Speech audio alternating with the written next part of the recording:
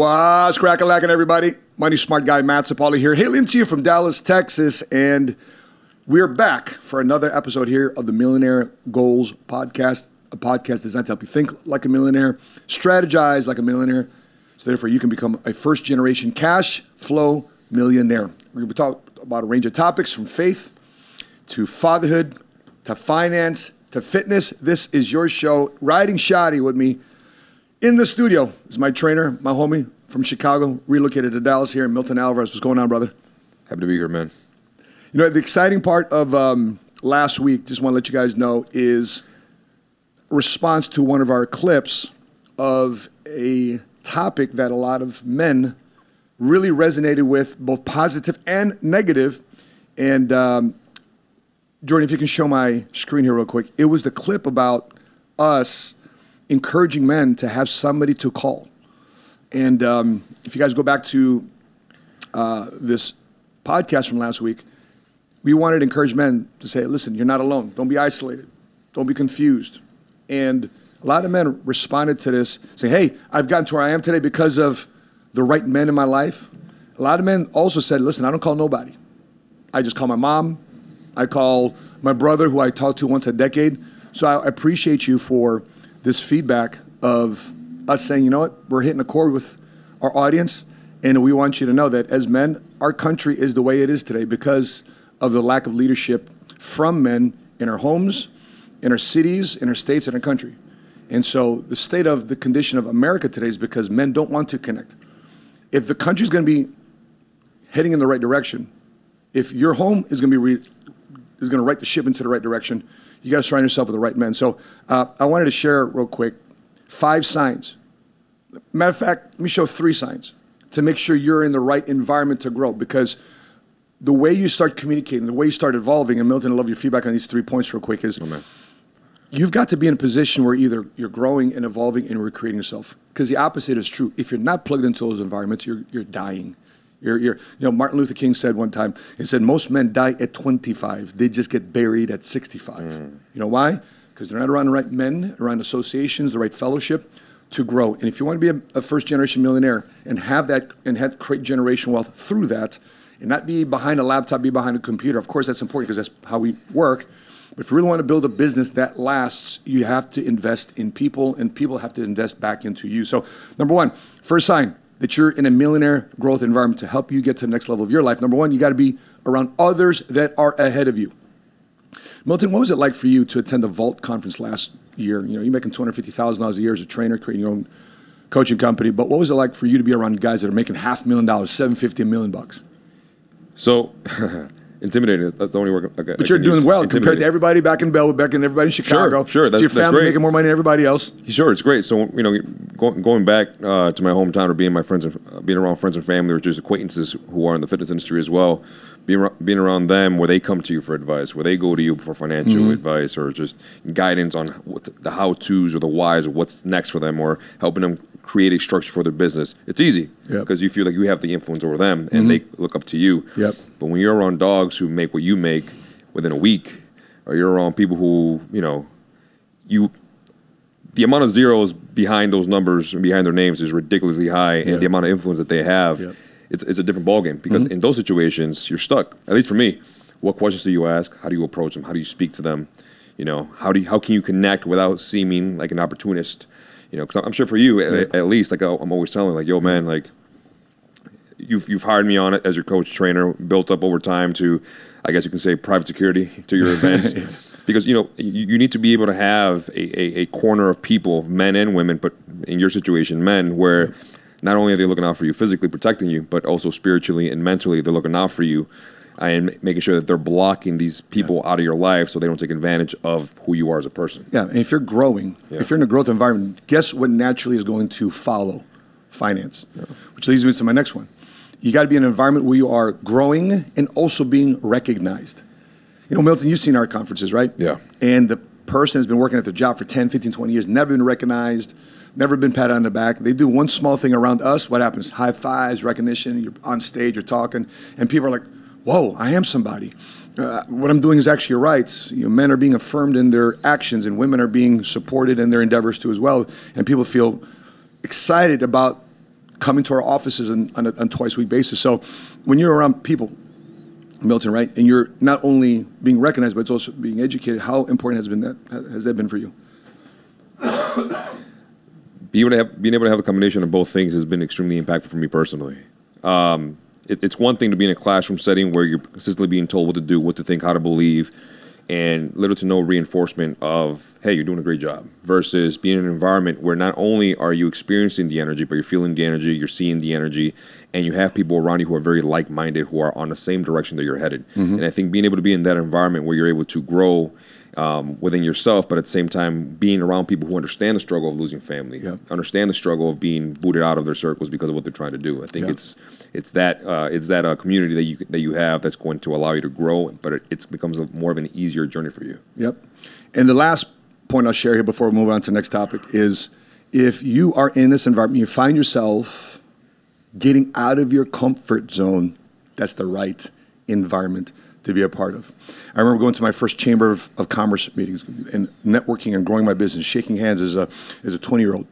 And I've evolved. In my 30s, I started working together with professional athletes and talking to lawyers. And I was very intimidated with lawyers and working with lawyers, because every time I saw a lawyer when I was in my 20s, it's usually in court, because I'm going through family court and going through my divorces and that whole scenario there. And so every time I saw a lawyer, it's usually from a negative standpoint, but realizing the lawyers, they want to grow their business too. They want to take their finances to the next level. I got intimidated by people that were doctors because I thought it was inadequate because I don't have a college degree. People had an MBA, and I thought they knew more about business than I did. And I learned that they were more academic in their understanding about business, and I was more practicality. Because I'm an execution guy.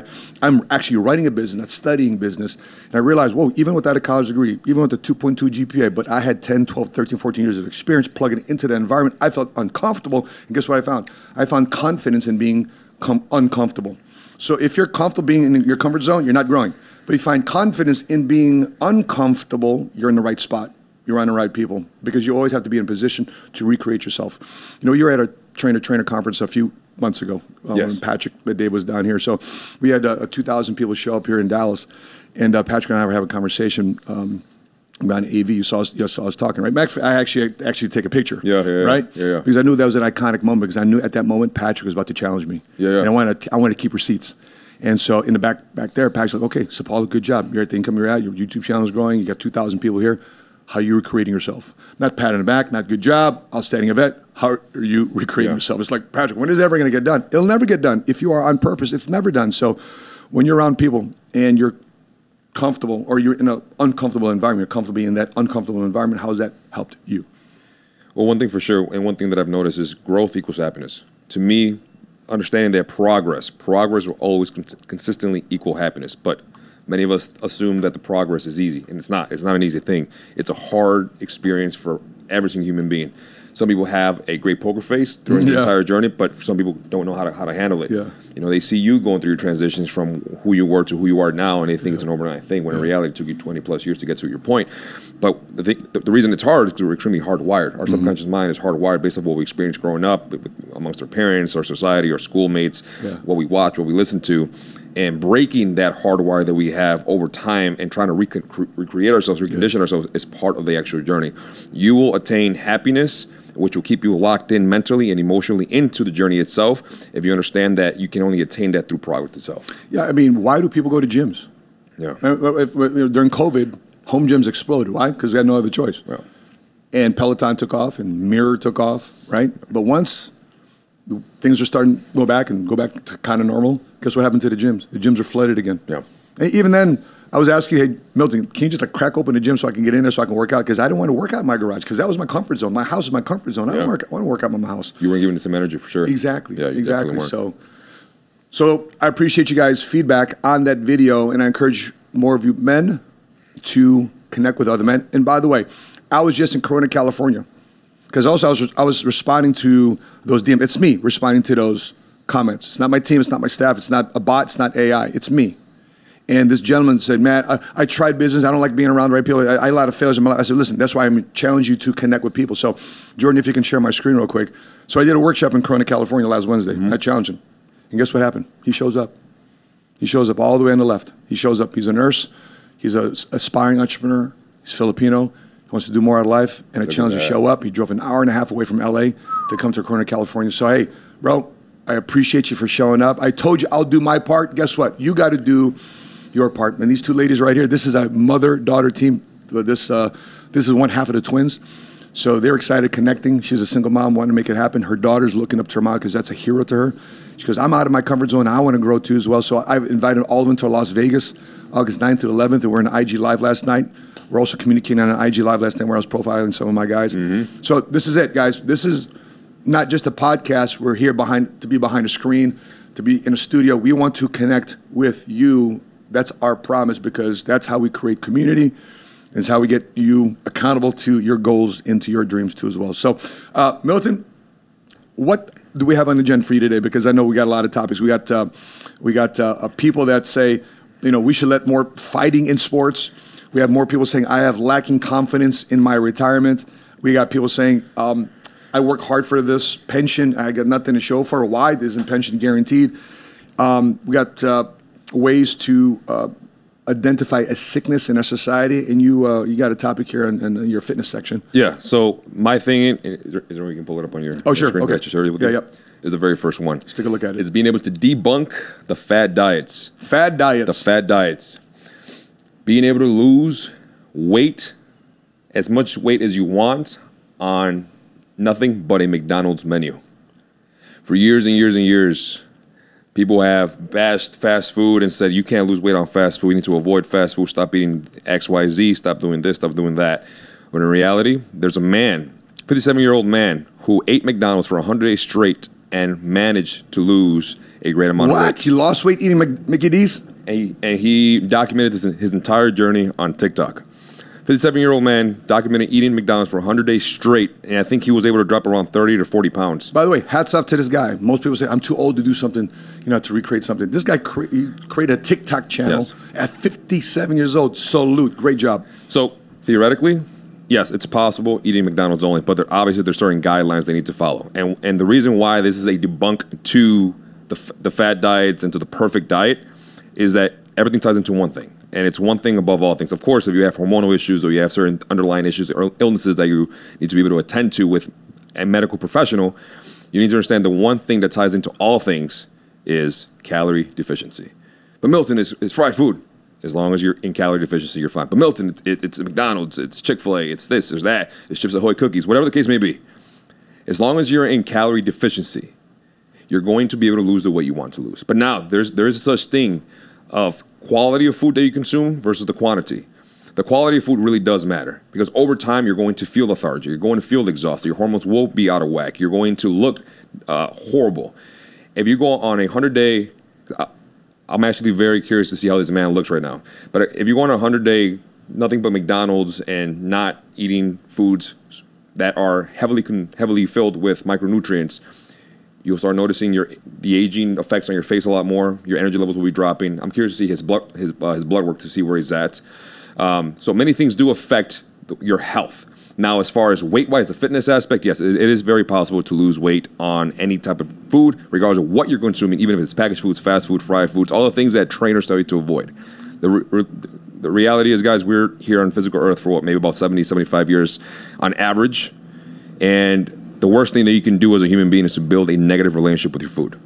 The goal for any coach, any trainer watching this, or if you have a trainer, or you have an instructor, whoever it is that you're following on YouTube or on Instagram or TikTok, is for them to instill in you a negative relationship with food. You should be able to eat a slice of pizza without feeling like throwing up afterwards. You should be able to have ice cream. You should be able to have Chips Ahoy. You should be able to have a drink without feeling like you committed a sin. Having a great relationship with food will allow you to actually lose the weight or get the result that you want to get. It's about knowing which approach to take, how to take it, and what systems work for you. For Matt, we've done multiple systems. He started in the mornings where he's actually eating a high protein breakfast, whether it's steak and eggs or whatever the case may be that he has time for in the mornings. And then we transferred over to it was either a carb cycle, and then he's tried intermittent fasting. So it's about what works for him. The biggest thing for him is make sure his hormones are at peak, make sure his rest is there, make sure he's moving at least 3-4 times a week, and also making sure that his micronutrients are in his body and that he's consistently staying hydrated in this horrific heat that we live in. By the way, that's the hardest part for me, bro, is the rest and recovery stuff because I'm just like, go, go, go. So it's one thing to be with you at a gym for an hour or two, right? Yeah. But it's really challenging for me to get the sleep I need, and because I think, bro, I think I've maybe got 4 or 5 hours of sleep, the last 5 days, and that's not good. And you've been telling me, but I'm just go. So let me ask you a question, because I know a lot of entrepreneurs and business people and people of your caliber and people who are aspiring to be someone like you, look up to you, and what you say inspires them, and it has leverage. You have weight to what you say. Yeah. So when I met you, you were in a very low count when it comes down to sleep. It wasn't on a top priority list for you. But these recent past years, it's like something clicked in your mind where you said, okay, sleep definitely is important because I'm starting to feel these effects on my body, my performance, and my mental health. Yeah. So what made it click for you? And the moment that it clicked and you actually started getting more rest in your own way, what started changing in your life? So I also supplemented, because we're reading this month, Mamba Mentality. Got it. And Tim Grover was telling Kobe the same thing. He says, "Kid, you got to sleep." Kobe's like, "I got to go work." I said, "No, bro, your sleep is another form of working out." It is.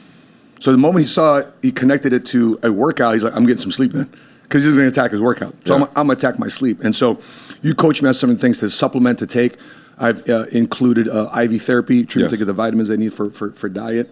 I do that once, twice a month. I just get the IV in there. Infrared therapy and cryotherapy every other week too as well. Yeah, to supplement the recovery that I get. So, and the moment you start implementing these practicalities into your life, what difference have you started noticing in your body and your performance in your business and also in your mental health? So you remember when our first workout, you had me say, "Get on your knees and try this exercise." Yes. And you had to put a pad underneath my knees, because I was like, the moment it hit my knees, the patella tendon, 2019, the tibia tuberosity, the top of my shin. Sure. I was screaming, right? Right. I've noticed I've been taking pictures lately with the team, and I'm on my knees just like, "What's up?" Like, cool. So a lot of the scar tissue, a lot of the stuff started getting out. A lot of the inflammation started getting out of my body. Remember, I was heavy on gout medication. I'm no longer taking gout medication. I might have a little tension here and there, but gout doesn't flare up anymore. So by the way, that's a big milestone for a lot of people who suffer from gout. That's a very big milestone. And for those of you who are watching this, who have a situation, you know someone, there is hope for you out there. Yeah, that's very big. Gout was like freaking painful as crap. I was like, I can't. It's like took me 2 weeks to recover from gout. Yeah. But and then all the drugs you take, and then the drugs you take, the side effect is you got massive diarrhea. You got massive diarrhea, just blowing it up. Yeah. But that's the side effect of the drug, because it's flushing everything from your system. And that's when you stop taking the drug, is when you finally have diarrhea. Yeah. It's nasty. Sorry, guys, but just having a situation. Situation. You shouldn't be in that. Yeah. Cool. So let's switch topics here. Non-retired Americans' expectation for a comfortable retirement are the most pessimistic they have been since 2012, falling 10 percentage points since 2021, including 5 points in the past year. At the same time, retirees who are currently retired in the U.S. broadly continue to report that they have enough money to live comfortably. So non-retired have no confidence. Those that are retired right now, somewhat confident. Here's the thing. I hate that word retirement. I despise the word retirement. The word retirement was created in 1935 by President FDR when he introduced the Social Security system. He basically said, this is your retirement age. So when you're done with your job, you can now shift to Social Security. And so I've always loved the word financial freedom, but not retirement. Why? Because as I'm referencing the Bible, I've been cross-referencing, okay, Lord, when did you want me to retire? What's the word retirement? I can only find one word, retirement, which is translated, and it leads me back to Leviticus, where Leviticus was the Levite tribe, was the pastors, were the worship leaders of the tribes of Israel. They're the ones that were supported by the other tribes financially to contribute to their well-being, so therefore they go out and preach and worship and lead worship service. So the older Levites, the older pastors, were to quote-unquote retire, but they weren't there to just kind of chill out and hang out and watch TV and go travel the world. Their job was to now go teach the younger generation how to be a pastor for the next 20, 30, 40 years ahead. That's retirement according to the Bible. So it's not to hang out, relax, sit on a pile of money, have no impact and have no influence. It's to go have a massive influence to the younger generation ahead. So let's take a look at this Gallup poll. If we can look at my screen. So this Gallup poll, Milton. So Americans' outlook for retirement has worsened. Okay, a couple of days ago, Milton, they increased the interest rates again by another quarter point. The irony here too, as well, is that 43% of retired adults expect 43 of non-retired adults expect financially comfortable retirement. Men, college graduates, upper income, young retirees, most optimistic. So let's take a look at this graph. So this has dropped. Most people are feeling less and less comfortable with retirement. Here's the thing too, as well. I go down here at the bottom. The non-retirees outlook by gender, age, education, and income level. The least comfortable, because we fit in this category, Milton, the least comfortable, according to this Gallup poll, of the least confident for retirement are men with no college degree. Are the least confident. I fall in this category. You fall in this category. Many of our audience falls into this category. Now, you went to college, but you didn't finish. Yeah. Many of our audience is in this category. So our solution to this is to find skills that will let us be confident. And let me further support this. Let's go to this next one. Because about 6 in 10 retired adults, 59% report that Social Security is a major source of their retirement income. So here's the flip side. Let's take a look at my screen here. 88% of Americans don't trust that Social Security will fund comfortable retirement, study shows. So many people are there. Like, remember you get your first job? You got your gross pay and then you got the net pay, right? And you're introduced to Uncle Sam. Yeah. Because part of that gross pay to net pay, they take money out for, the income tax pay for Social Security. So in other words, many of you are potentially funding a system that you may not ever get any benefit from, potentially. And if you're looking at Social Security, some of the details here, nearly 9 in 10, 88% said it's critical to have another source of guaranteed income beyond Social Security benefits in order to retire comfortably, according to a new survey from an insurance company called Allianz.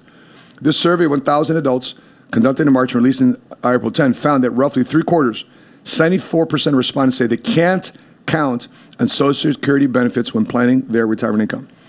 So let's kind of table retirement for a minute, okay? Are a lot of people today, do you think a lot of people today are saving for retirement? Do you think a lot of people today are more paycheck to paycheck today, now more than ever before? Definitely more paycheck to paycheck. So let me ask you a question. You're a trainer. A lot of people sometimes think that's a luxury. Yeah. But you're booked more now than ever. Yeah. You're being flown across the country. You're busy more now than ever. If you were to give us a breakdown of your clientele, what percentage would be employees and what percentage would be entrepreneurs? Let's just say I only had 10 clients. Only one will be an employee. There you go.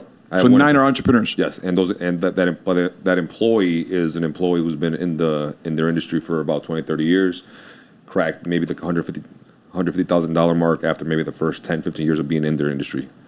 So that's one person. Yeah. One person. So whenever I need a little refresh, reset button, to get away from the entrepreneurial side of things that I do with people, I go to the employee, because it's a different psychology between you guys, okay, as entrepreneurs and employees. Yeah, and employees believe in rest, and employees give you grace, and employees say, "Hey, you should probably get some rest, Milton. It's fine," or say, "Hey, maybe you should take a vacation. You shouldn't worry about this. You shouldn't worry about that." Wow, they're more laid back. Now I start working with the entrepreneurial side of people, and I see them going and bustling and hustling and trying to get to the next, to the next, to the next, to the next. It's more of like, fuck. All right, I guess I have to follow this trail too, because I know I want to go down that same path. But now I hang out with the employee, and it's like, okay, I can put my guard down for a little bit. But here, I'm going to stay stuck. Here, any person in their 30s doing what they love to do, $250,000, a little bit more than that, is like, shit, I'm set, I'm done. And employees, I'm like, yeah, you're set, you're done. What are you doing? Yeah, relax. You're making more money than your family. Yeah, anybody you ever relax. came across. Yeah. Everyone here is like, so what's next? What's next? There you go. What are you leaving behind? Are you ready for this? Are you ready for that? Like for Matt, during COVID, when everything shut down, everyone else was like, dude, furloughed, cool. The government's going to help us. You're good. Just chill at home. Do whatever the hell you want. Let's have a good time. Let's take a road trip. Matt's like, you're going to depend on the government or you're going to build your business? And I'm like, I kind of want to depend on the government because I want to relax. I'm tired. This awesome stimulus check. I'm potentially I'm going to great. get unemployment here. I'm great. Let's go. Yeah, I'm chilling at home, doing nothing, and I'm making money. He's like, well, do you really want to be known as that guy? And then he, fucking hits you in the ego, hits your pride. I'm like, all right, you're right, fuck. But these people here are going to drive you to to step out of what you're comfortable in. These people here are going to challenge your hard wiring of what you know. The person here is going to say, hey, it's cool. Just be who you are. We love you regardless of what you do, what you are. Yeah. I prefer this side. There you go. Yeah. I love it, man. Yeah. Because here's the thing. Here's the bottom line. For those of you watching this, live or replay, do you want a great life? Do you want to enjoy some of the best things the life can bring? Do you want to travel the world? And when you travel the world, you're not staying at the Motel 2. you travel in some of the nicest areas and stay in a good spot. You can hire a guide in Egypt. Yeah. By the way, did you want to tell everybody where you're going for your birthday this year? Yeah. Jerusalem. Man, I love it. A 6-day trip to Jerusalem, man. So we'll see what happens. Going to the Holy Land. Hopefully I don't get kidnapped. See, an entrepreneur thinks that way. What's my next goal? These are some attributes. So let's talk about it. Let's look at this article. Jordan, can we take a look at this? Most rich people build their wealth how? Not with stocks. As entrepreneurs, not with stocks. No shit. They build their own business. Let's stay. Let me go to this picture right here. Let me go to one of my favorite pictures I took last year. Let me take one of my favorite pictures I took last year. You see that dick pic? Which one? You see that dick pic? Which one? Which dick pic? I don't have a dick pic on here, bro. I don't have a dick pic on here. Where is this pic? I took with a Goldman Sachs advisor. Where is it? Anyway, I was having a conversation with John. Yeah, look at this guy. Look at that guy. Back in the day, man. We were doing Toys for Tots for the Marine Corps. The kid was just I kind of look shell shocked there, man. Man, that's literally Ruben, man. That's Ruben. That's my son. But I can't seem to find it. But I took there it is right there. Okay, bottom right here. Yeah. I had a picture of this guy. I took a picture. I had lunch with this guy. Works for Goldman Sachs. And he's like, Matt, listen, you're about to become a client of ours, but we need $10 million of liquid cash. Mm-hmm. Well, shit, bro, I need to build up my bread because I want Goldman Sachs to start being my wealth manager. Sure. And I said, when I come up with my $10 million of liquid cash, how soon can you flip my $10 million to $20 million? Right? Because you got access to all the who's who. There's some of the best deals in the country come through guys like you, yeah. Goldman Sachs, you got Schwab, JP Morgan, et cetera, so the wealth managers, right? And he says, Matt, listen, let me manage expectations for you. Let me just pump the brakes real quick. You got to where you're at, not because of stocks, bonds, mutual funds, insurance, et cetera, real estate, whatever. You got to where you're at because you invested in yourself. You invested into your business. You invested into your skills. You scale that. I would trust that more than expecting a guy like me to passively increase your 10 million to 20 million. You can double your 10 million faster to 20 million than depending on a guy like me. Goldman Sachs. Notice a guy of that caliber working for that type of company. Psychologically, think about it this way: he's looking out for you, for the client, versus someone who is in the same industry he's in, mm-hmm. just not that caliber, not been around that long, and not for that kind of company, who's maybe starting at the bottom. Mm-hmm. What are they going to say? They're going to look out for themselves. Sure. They're going to want to take your money. Mm-hmm. They say, fuck it, whatever you want to give me, and I'll make it happen. They'll overpromise and they'll deliver. Yeah. A man like that looked out for you. So he underpromised and he overdelivered with what he's trying to do for you. Yeah. Because he looked out for you and your best interest. Jordan, let's take a look at this list real quick. So how do rich people build their wealth? Jeff Bezos built Amazon. Bill Gates, Microsoft. Bernard Arnault, everybody buys his Louis Vuitton gear. Building luxury brands. Zuck, Facebook. Warren Buffett, Berkshire Hathaway as an investor. Larry Ellison, Oracle. We went out to Hawaii, bro, in Maui, right across Maui. We took a picture. Behind us was a island called Lanai. Yeah. That's his island. Lanai. He owns that island. Shit. Right? Steve Ballmer, Microsoft. And what did Steve Ballmer purchase because of the racial comment made by the former owner of the LA Clippers? Remember the guy's girlfriend, she recorded her boyfriend talking about some racial comments? Mm-hmm, well, he had to sell his team. By the way, that situation made Michael Jordan, on paper, a billionaire. Yeah. Because they had to reappraise all the NBA teams. Because listen, I'm not going to sell my team unless I have a full appraisal. I want to know what my team is worth.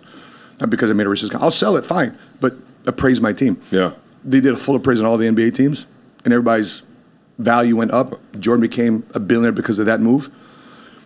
And anyway, Steve Ballmer comes in, buys the LA Clippers from that guy. Wow. And how did he create his wealth? Being a right-hand man to Bill Gates in building Microsoft. So the point is, Larry Page, Google. Sergey Brin, Google. Patrick Bet-David, PBD, built PHP. Mm-hmm. And today, not only did he sell it for a few $100 million, but now he's the new minority owner of the New York Yankees. Yep. How? Because he didn't invest in stocks, bonds, and mutual funds. Now, with that being said, did I say don't invest and save money? I didn't say that at all. Because what's the reality? These guys made money, they tucked it away. They made money, tucked it away. Made money, tucked it away. And then when an opportunity came up, they had that capital, boom, they went in. So Patrick was saving from 2001 to 2009, saved $500,000 inside his life insurance policy. And then when push came to shove, they weren't going to give him equity ownership of the company he was at. He said, well, fine, I don't want to start my own company, but I will. If I'm going to bring you guys a lot of business and you don't give me equity ownership over here, I'm going to create equity ownership for everybody else that wants that too as well. And guess what happened? 2009, he started PHP.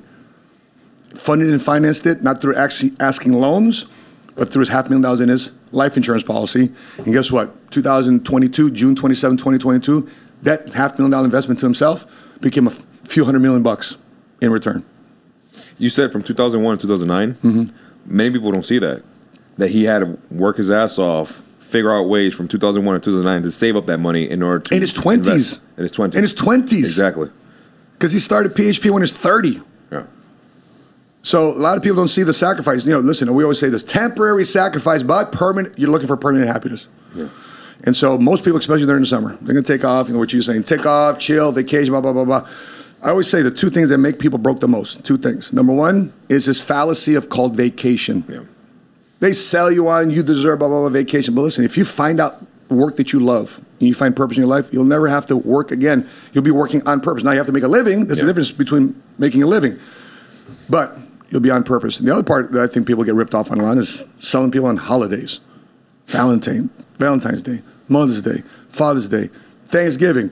Why do you think they call it Black Friday? Because for 11 months, those retail stores are in the red. And they sold you on Black Friday and discount everything, so therefore everybody can go shopping on Black Friday to buy everything. And guess what happens? They're now in the black. Yeah.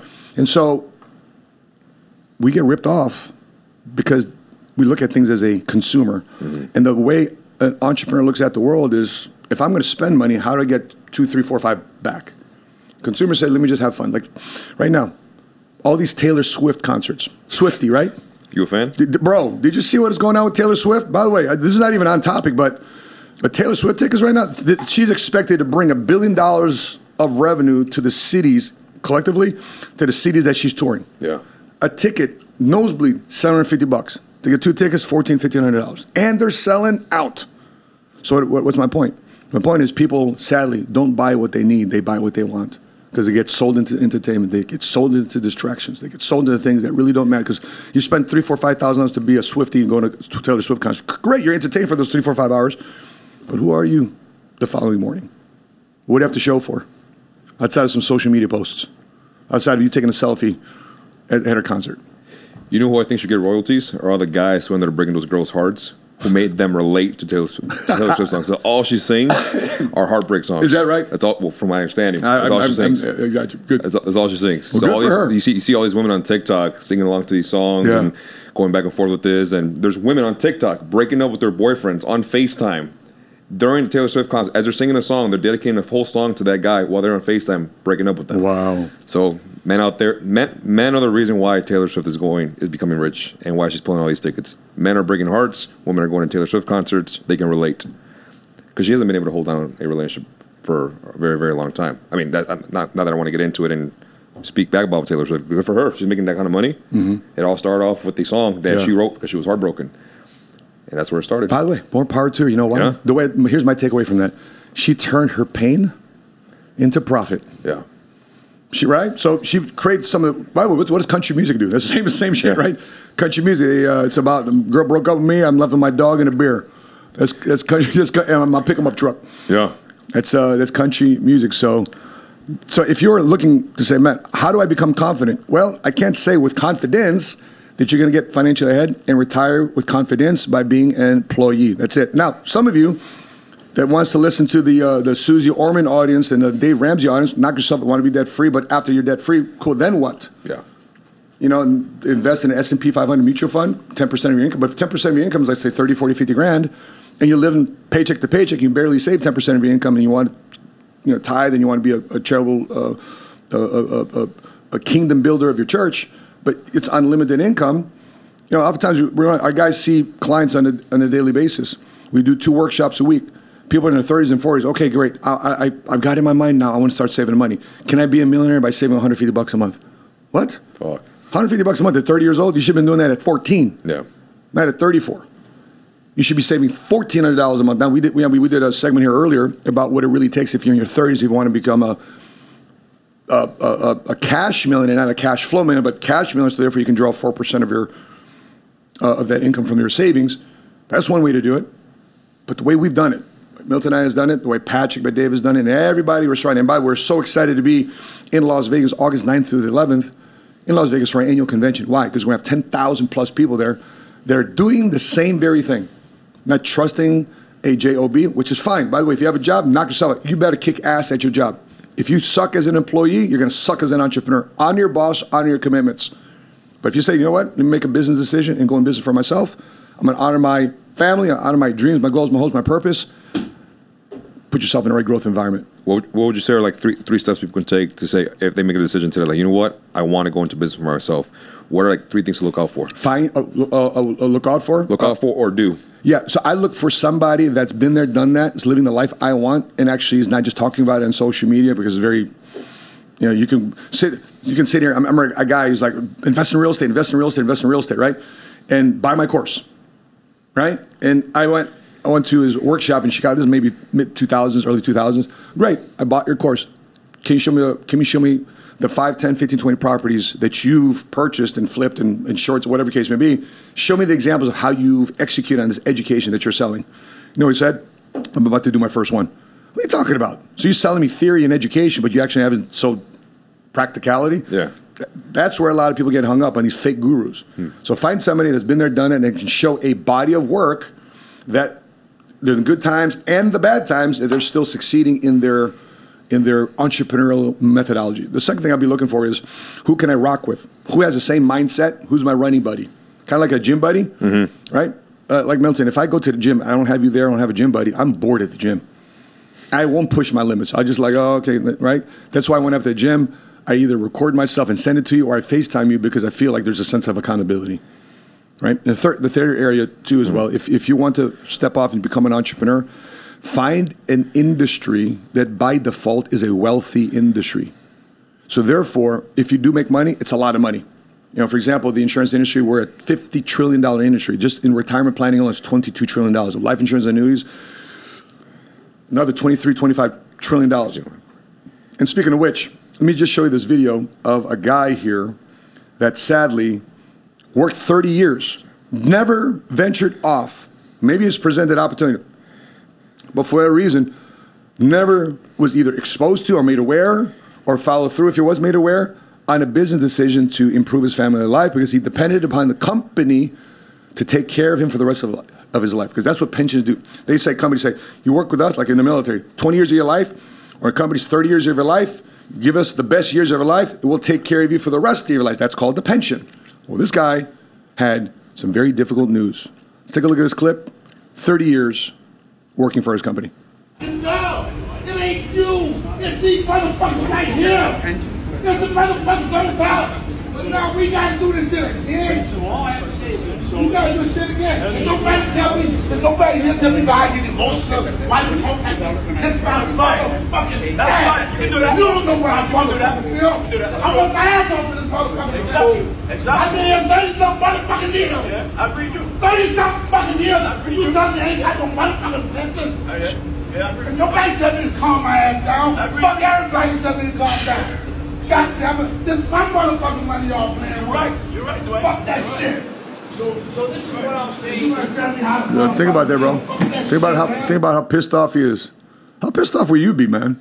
30 years Holy working my ass moly. off for one company, sacrifice time, family, children, holiday, sacrifice so much, barely making ends meet, emotional, mental fucking at home because you can't provide the amount of support that you want for your family, kids missing out on things because you can't afford it, trying to pay bills. Or I don't know his situation, but I would assume that he's one of the main breadwinners. And then just someone say, hey man, Ain't got it. you don't got it anymore. Sorry. See, when I saw my father get laid off at 58 years old, that's when I knew I can't work for somebody else. I was still in the Marine Corps. I couldn't barely spell the word entrepreneur. But I knew I couldn't work for somebody else. I saw my dad, and I saw what he did to my dad. The lack of confidence he had, lack that he was, my mother was a nurse, so she had a solid job. But the lack of, dignity maybe that was stripped from my dad. Maybe that's perhaps why he had a heart attack to begin with. And so if you are out there, just listen, I want confidence. I want to bet on something. My encouragement to you, you bet on you, man. You bet on your hands. And even though, let me ask you this dumb question. Let's say you go off on a business venture. You're learning, you're grinding, you're acquiring skills. But for 11 months, you make $0. 11 months, you make $0. But that 12th month, you make $100,000. Was it worth it? Would be worth it. Yeah. What happens if you quit the 6th month, though? What happens if you quit the 11th month? You'll never see that $100,000. And that's where a lot of people are. They're right there. The whole acres of diamonds story. The people are right there. And so that might be my third point. Find an industry you make a lot of money in that you don't have to acquire a lot of inventory. That's how you get set up in learning your business. By the way, we're here in Dallas. We're in Jerry Jones land, right? Dallas Cowboys land.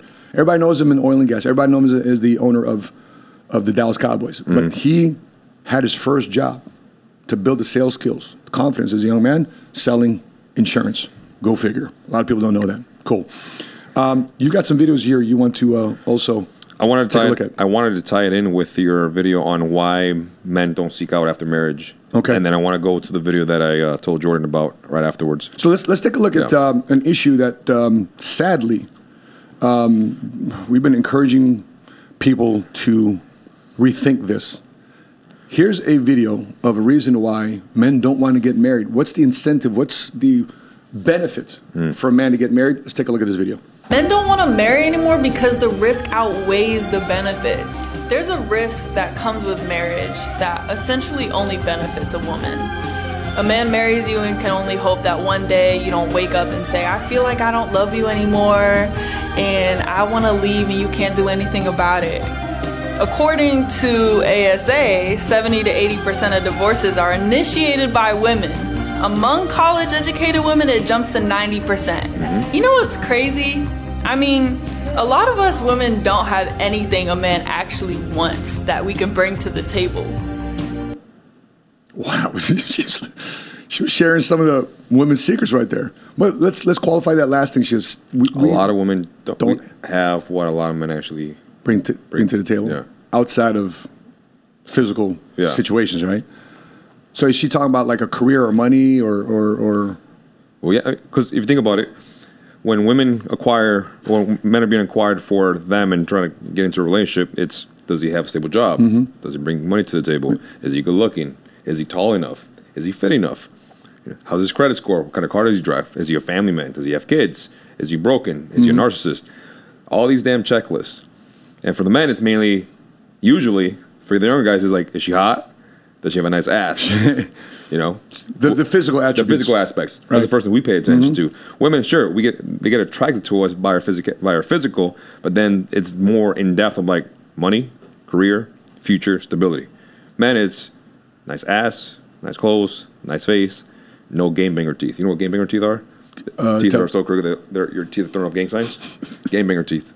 That's for me. I need a woman who has nice teeth for me personally, right? But then that happens, and it's like outside of the ass, outside of the physical aspect, what else is there?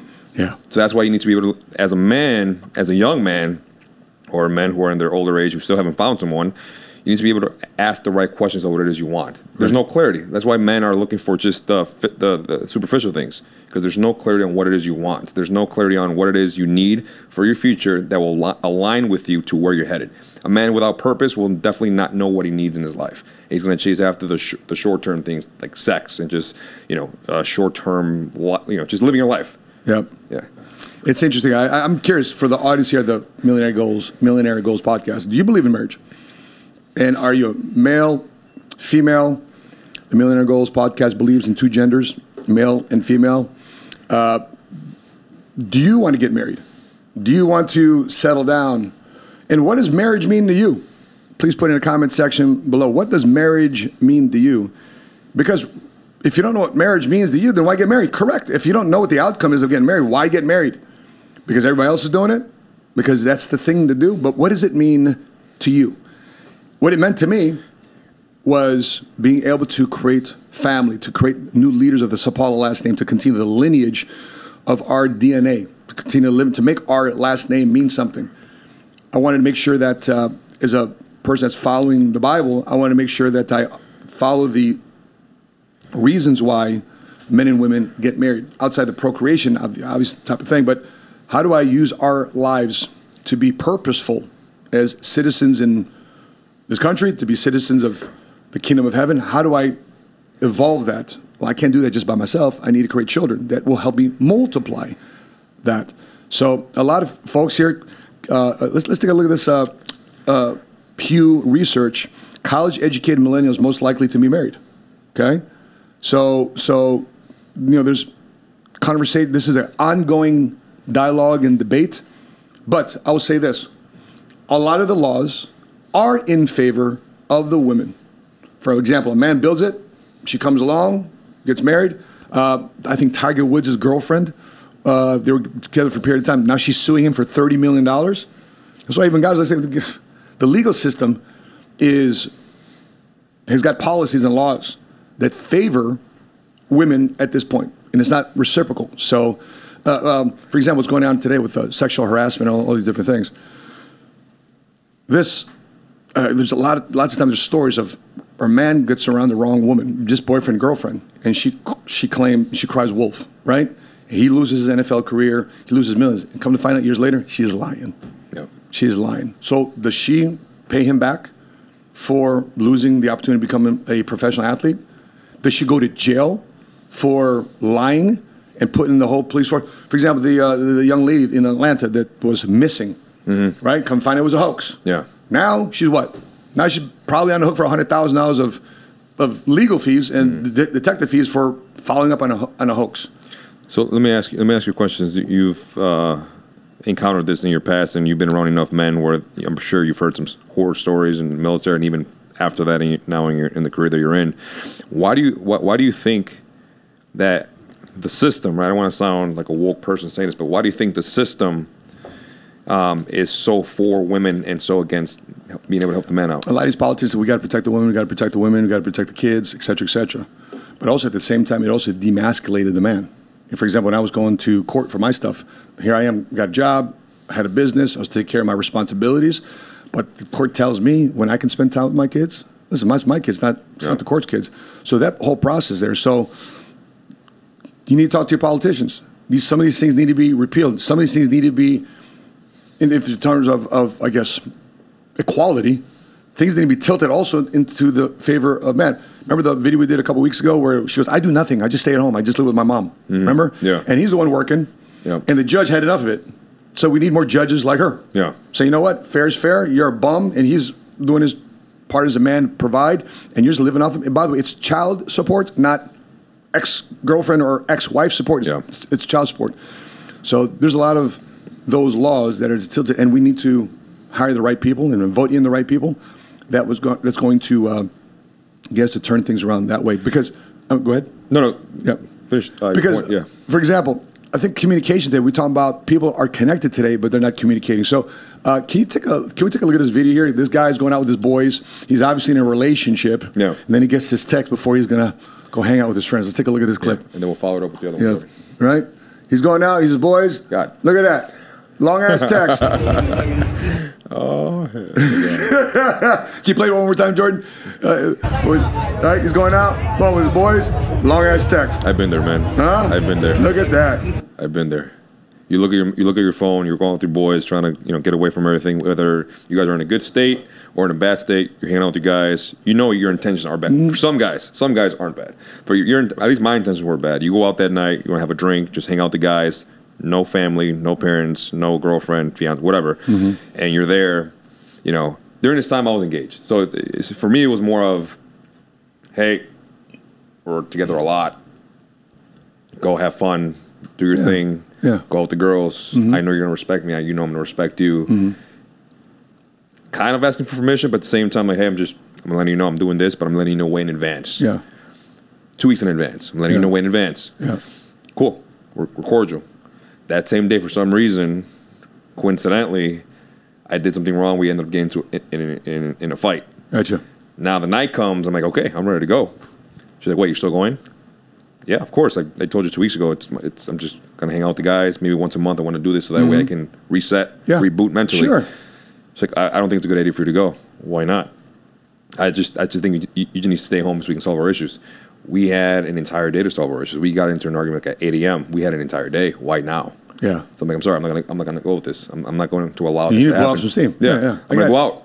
I'm not gonna go out and mess around with women. I'm just with my guys, and these are the guys that I would trust with my life. Channing, one of the guys that you know, he's the one who brought me to Christ. I'm not gonna. He's gonna hold me accountable.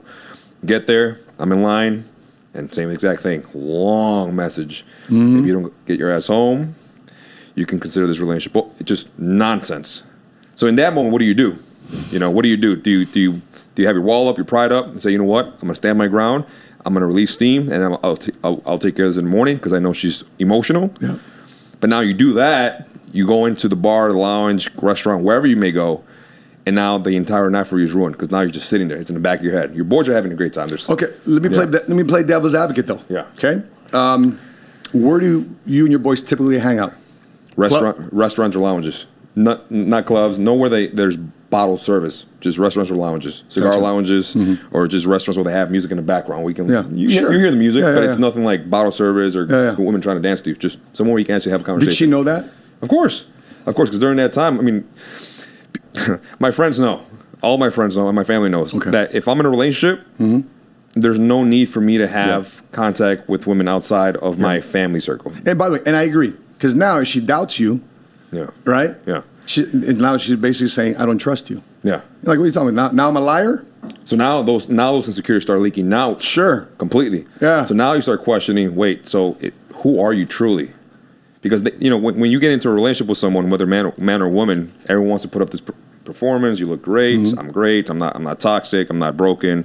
I don't have traumas. I don't have insecurities. And then now you get comfortable. Now you feel comfortable enough to take off that mask. We all wear a mask in the very beginning, or at least we try not to, but it happens subconsciously. We wear a mask. Or you put your best foot forward, your best face forward. Right. So now you get comfortable. Now you stop wearing your makeup. Now you stop dressing up for your man or for the men. Now you stop putting up this front of a gentleman. You take off the mask, and they're like, who did I fall in love with? Yeah. Who is this person? Yeah. So now that's where relationships start getting rocky, and that's where the whole concept of is no longer an emotional thing. It's no longer the honeymoon stage. Yeah. Now it's about loving as a choice. Make the decision through all these hard times. But I wanted to actually connect these two videos to the video that I told Jordan to look up right now. If you can pull it up. I have a lot of quibbles with Andrew Tate. This is not one of them. It's getting harder and harder as a man to even find the most basic human function of reproduction. Even to just find a woman you can reproduce with. You also couple that with the fact that they've destroyed morality in women also. So when you destroy the morality in men and you destroy how a man should act, and then you destroy how a woman should act, you're both going in the opposite direction. Most women out there are very happy to share a man who's just rich and famous, and they don't care. So you're the normal guy. There's this rich famous guy with 30 girls. That's 29 dudes who are lonely. Right, what he's saying here is absolutely true. That the big imbalance between men and women, which has been created by the sexual revolution, in which men and women were not expected to marry one another and then pair off one-on-one, has created tremendous imbalances just population-wide. And also, he's correct that obviously you have to be more successful in order to achieve appeal to women in today's day and age because they have many more options with regard to men. Also, because men aren't pairing up one-to-one with women, women aren't pairing up one-to-one with men. That's just statistically reality. And I think that for what his last point, if you're a big baller, you have a lot of money, you're out on the dating scene, women are okay sharing you. Like, that's a literal fact. I've seen it happen where I have a buddy of mine who's multi-millionaire. He's not married, he's a bachelor. He's 41 years old, he's a bachelor. And he's always sending me all these pictures and where he goes and who he's hanging out with. And he's with like multiple women at a time. Like, dude, I thought you were dating this girl. He's like, yeah, but she doesn't care because, my situation. And now she brought her friend. So it's all these things. But now the problem is, and why a lot of these young men are having problems with their relationships. A lot of these young men who are broke. I'm not. By the way, I'm not condoning it. I'm not saying that's the correct thing to do. I don't think that you should. I think there's certain lines that you shouldn't cross. Just because you have money doesn't mean that you should take advantage of your status. But a lot of these young men, they're trying to pull the same stunt while working at a Chick-fil-A. Like, you can't be working at a Chick-fil-A and expect to pull the same game as a guy who's deep into his cash. You can't expect to have Lamborghini energy driving a Toyota Corolla from like 2002. Like, you can't expect that. You need to be able to start somewhere. Manners still matter. You know, the way you carry yourself still matters. You know, being chivalrous still matters. You know, having morals and principles at any age still matter. Unfortunately, some women just care more about that security, that safety, and they're more materialistic in certain areas that they don't care if they're getting treated as the second or third person in a relationship or in the picture, because at the end of the day, the guy's going to provide financially if they just ask for it. And this is where the breakdown is. Because let's look at another Pew Research report. Let's take a look at this one. In U.S., decline of Christianity continues at a rapid pace. So less people are going to church. And if you less people join, in 1962, they removed prayer from schools. Yeah. I posted on Instagram back in the day. I went to school and we got up and said, "I pledge allegiance to the flag." Yep. Did you go to school and say, "Yep"? Really? So you still had pledge of allegiance in school? Today, what do you think they have? No pledge of allegiance in school. It was usually during second period or like second hour. Right? Yeah. And so the lack of faith has eroded in America. The lack of patriotism in America has eroded. The lack of order, the lack of structure, lack of the right type of alignment. You know, alignment defines your assignment. So if this morality and these values and principles are eroding, then we have this type of situation. And more people today gain their values and principles from where? Social media. Yeah. More people today are getting their news from where? Social media. That's why we're doing this on social media. So if there's enough negative noise out there on social media, guess what we want to be? We want to be a positive noise. We want to be a light in the darkness. We're praying that this podcast serves that purpose. And we want to be able to show, hey, listen, we'll talk about these issues because we deal with these issues all the time too as well. But hey, there's also a way to turn the ship around, because if you want happiness, enjoyment, fulfillment, and trust in your relationships, it can happen the way it's going today. Have you heard of this guy named Adam 22? Yes. Okay. Let's take a look at this article. It's Adam 22. Decides he's doing porn with his wife, Lena. You know, she says, because apparently in porn, don't know much about it, but in porn, she's always doing girl giggles, right? Okay. Now, the reason why I bring this up, because everybody's talking about this stuff. So I have to put a faith-based perspective, because a man's got to show up. Us. We're going to show up and provide our thoughts on this. So she says, okay, now they get married. You know what she says? I think I should have sex with a man, right? And guess what he does? He gets his brother to do his wife, right? And now, he's like, I'm cool. Bro, you're not cool. He's not cool. Hell no, You're not cool. Bro, you're lying your ass up. You're cool having some other guy stab your wife. He went to the top of the food chain when it comes to stuff like that, right? Visually speaking, he can never see his wife the same way. I could never see my wife if she's flirting with somebody, I can't look at my wife the same way. Yeah. My wife will never do that because she knows that's never a boundary she'll cross. Didn't he buy her a Lamborghini?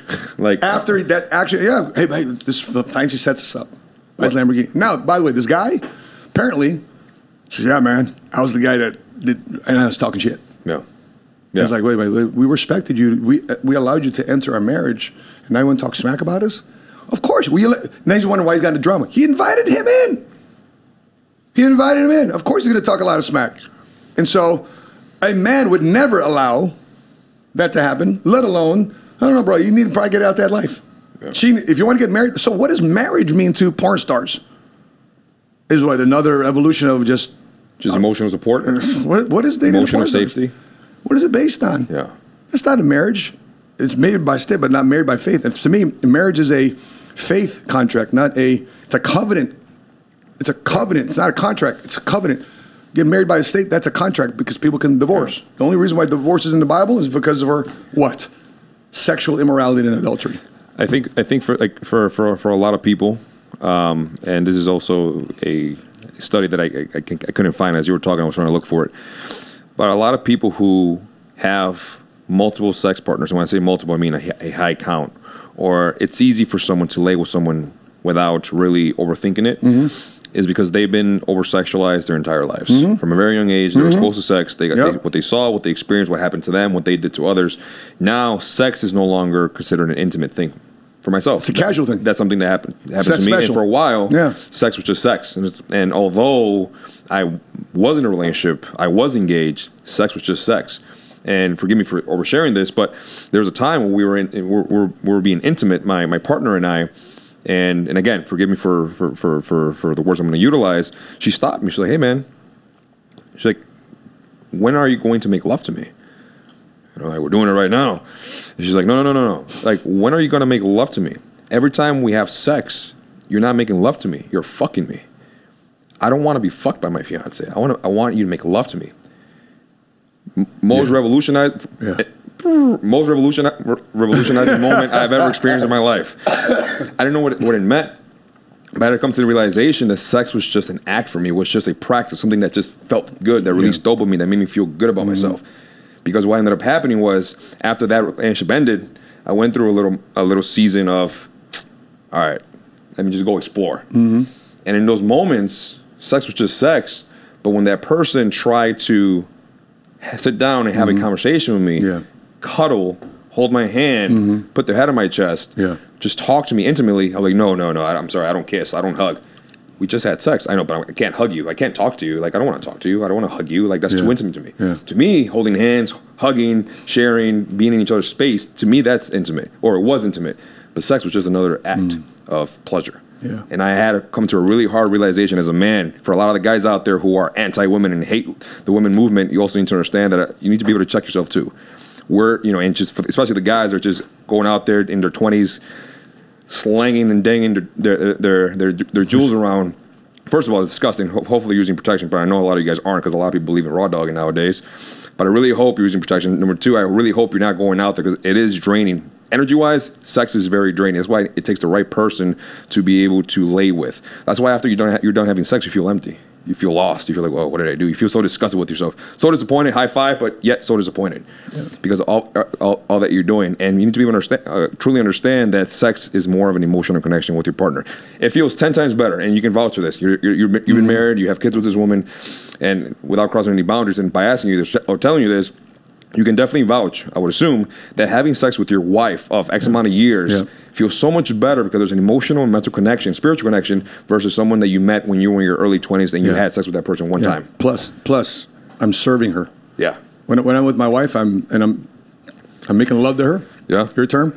Yeah. There's a deeper level of intimacy I've never experienced before. And then, as a guy, I was like, okay, you're about to get married. You're about to give up all the opportunities in the world. Yeah.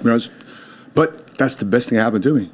Because there's a level of depth, commitment, and intimacy and confidence that I have to say, you know what, I've committed myself to this woman, and subconsciously that commitment has led into other things. Right? And if society continues to sexualize women and reward them, let's take a look at this article. A woman threw her 36G, she's not a D, she's not a double D, she's a G. Oh, Drake, the bra thing? Yeah. She throws her bra on stage to Drake. Hats off to Drake, he kept doing his thing. But what happened? Playboy contacted her and gave her a deal. No way. Right? They gave her a deal. So if I'm a young woman and I'm looking at this shit, what am I thinking? I want to make some money. Right? OnlyFans? I'm getting rewarded for this shit. Yeah. What's her name? The girl. What's that girl? She was like 14, 15 years old when she went on Dr. Phil. Cash Me Outside. How about that? Yeah. Right? That little freaking ghetto ass, girl that doesn't listen to her mom. Well, guess what society did? They rewarded her. And then she leveraged that. I think she was one of the top income earners on Only. Like that. By the way, I've never gotten OnlyFans. This is news and research. I'm just preparing for this podcast. She is one of the top income earners making. Bad buddy. Right? She's making millions of dollars on OnlyFans. And because society is rewarding the sexualization of women. Do you honestly think you're ever going to marry a woman like that? This guy, he lets another woman, even though that's their job, their occupation, you think your wife who's a porn star, you think it's going to be easy between husband and wife to get along together? What about the explanation to your kids? Bro, step up and be a man. No. And stand up for what's right. You know deep down inside, even though if it's her job, you know it's right. You don't want her sleeping with no other dude. You'll never see your wife the same way ever again. And then you got, back in your mind, you got this comparison game.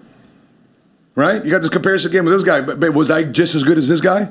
Oh, that will kill a man inside. Oh, for sure. Yeah. And by the way, this guy was obviously bigger than him. Right? And so, because he selected this schlong to, specifically to sleep with his wife, to make a lot of money. Yeah. Now you're feeling the repercussions. as much as you try, did you see the movie back in the day? It was called, anyways, it was with Mark Wahlberg. It's a movie back in the day. Anyway, it was a porn star movie. And anyway, it's like his wife was sleeping around with everybody and just having casual sex with everybody. At the end of the day, at the end of the movie, I can't remember what the name of the movie is. He knew his wife was a porn star. And next thing you know, they're having parties at the house and everybody's sleeping with his wife. Right? Mm-hmm. Because to her, sex is just kissing. To him, what? Now you're violating my territory. You're violating something that's mine. And what does he do in this movie? It's called Boogie Nights? Boogie Nights. Boogie Nights. That scene, you know what I'm talking about. Yeah. There's Robert Reynolds, right? Robert Reynolds, he ends up shooting. Yeah, he ends up shooting the guy. Yeah. Because even though that's their job, because you go back to your instinct. So we're praying for our men and women today. Find you some Jesus. Find your faith. Guys, for those of you looking for a manual on how to attract the right woman, open up Proverbs. Open up Proverbs 31. A wife of noble character. Not 1 million followers on Instagram. What's the young lady at, she's the LSU gymnast.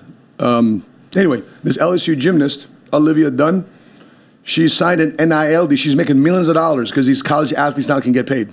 20-year-olds. 20 years She's old. making millions of dollars as a gymnast. She can't even go to class right now because she's being harassed by all these fellow college students and boys harassing her. And by the way, she goes perform. These 12, 13, 14-year-old boys are following her. Olivia Dunn, right? But a bunch of fanboys out there. Hey, be men. Do your part. Stand up for what you feel is right. That's not right. And when you're looking at how far society has fallen. So I said, you know what? There needs to be an injection. So I came across this video, and lots of moms don't like it, but I think, you know what? Let them do it. Let's take a look at this video about these boys in sports today. What should we have boys do more of in sports? Let's take a look at this. Are you ready? Uh-oh. Is you ready? Oh, here we go, You say baby. you ready? Field hockey, taking it off. Is you ready? Let's go. What you got? What you got? They're allowing it. They're allowing it. Come on. All right, look at this. Boom, shot. Shot, right? Field hockey. Shot. Boom. Boom. Take it right. Boom. Right? Hang on to that jersey. Control the jersey. Boom. Boom. Boom. You piss me off, I piss you off. Let's go. Toe to toe, baby. Okay, they're done. They're done. Watch this. Are you ready? No shit. Watch that. You see that? Let them fight. And then what happens? Sportsmanship, right? They shake on it. Right. I saw another video where a mom was watching her son in a wrestling match, and the kid was pitting her son, and she jumps right in to make sure her son wasn't because I don't want to hurt my boy.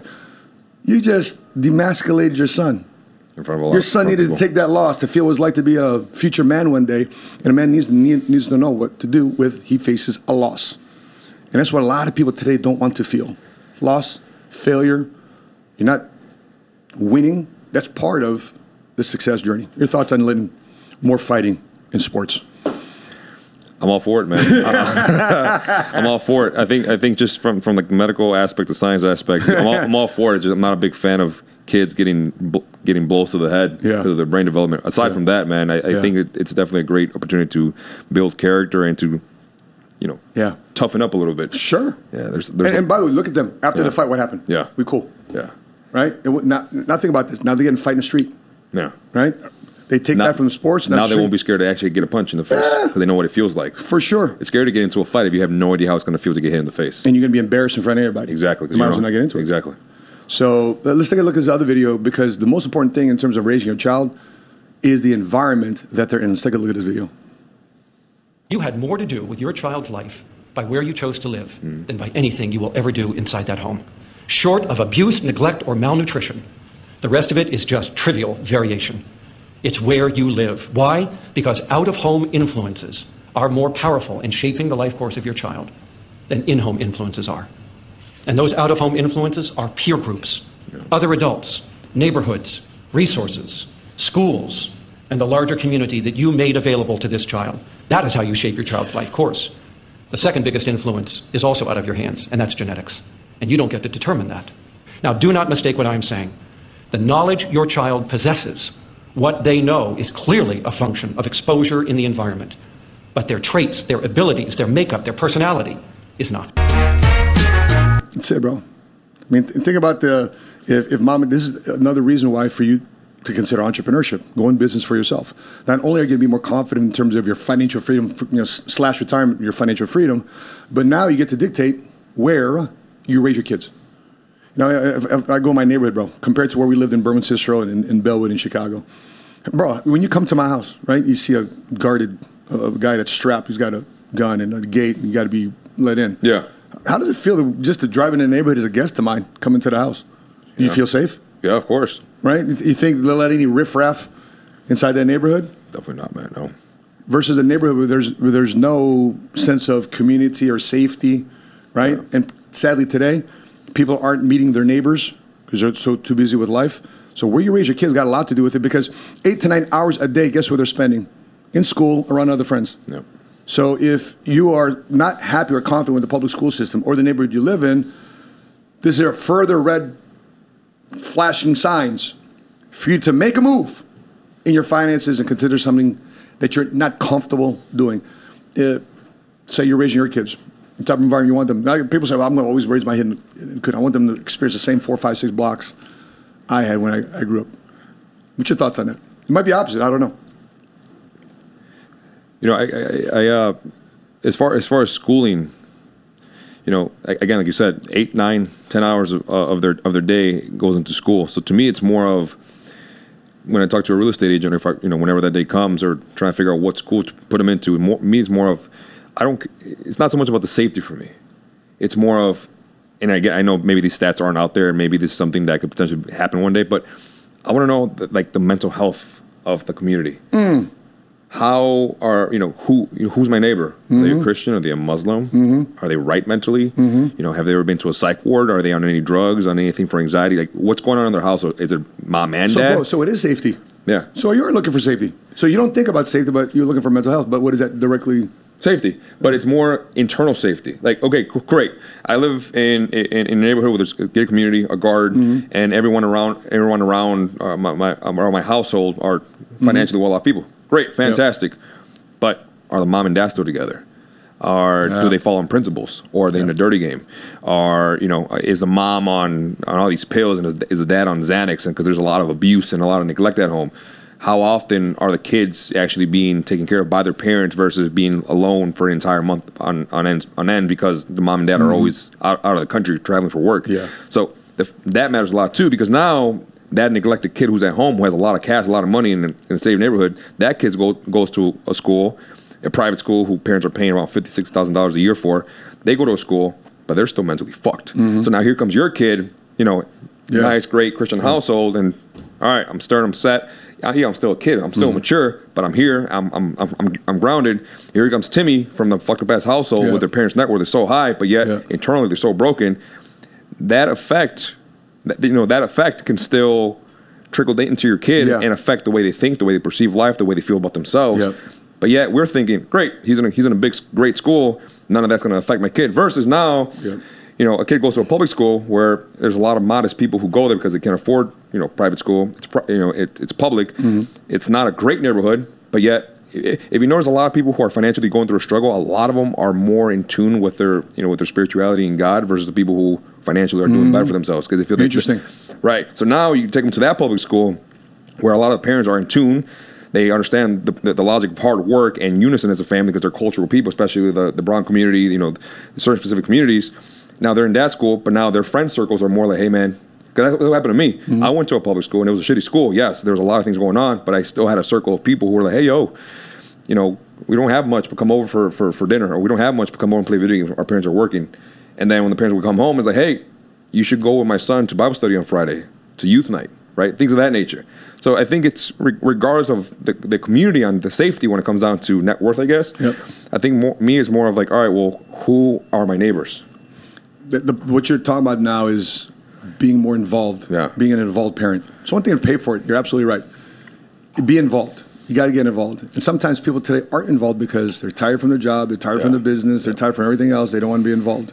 They want to delegate everything else. You delegate the raising of your children to the coach.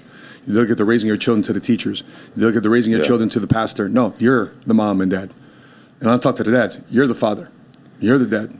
Set the example. Now, made a lot of mistakes in my life. And to this day, my older kids, I still talk to them, listen, what do you remember as a kid? What do you remember as a kid? And I'm asking them this question because I want to become better as a dad. I want to become better as a dad. And oddly enough, the more I have kids, the better dad I think I'm becoming. Obviously, my kids are going to be the ultimate judge of that. But I think I'm getting more confident as a dad. And that's why she was like, okay, babe, want to have some more kids? And I'm like, wow. You know, because what isn't in my mind right now? Money, the environment, the community. Yep. If I want to have some kids, why not? And I'm open to it. So who knows? We might take a trip somewhere, and 9 months later we'll come back with a souvenir, just like we did with Jordan. So, guys, we talked about a lot of stuff today. What's your thoughts, your feedback? Final thoughts, bro, on this podcast, and what we can expect for next week. Don't expect the goal that you're trying to reach to be an easy journey. Progress will continually equal happiness. And it's, the more you lock into the idea of what it's going to take to get there versus what you're trying to achieve, you're going to be better equipped and better suited for the entire thing that you're about to go through. But above all things, you need to be able to find clarity. You don't succeed because you have absolutely no clarity on where you're headed. Yeah. When you sit down and jot down all the dreams, all the aspirations that you have, whether it's financially, family, mentally, your personal self, career, whatever the case may be, and you actually get clear on every single thing you're trying to do, it's going to be a hell of a lot easier for you to get to that point without any type of burnout or discouragement. Amen to that, bro. Hey, guys, if you find yourself ever in the worst position, you're actually in the best position.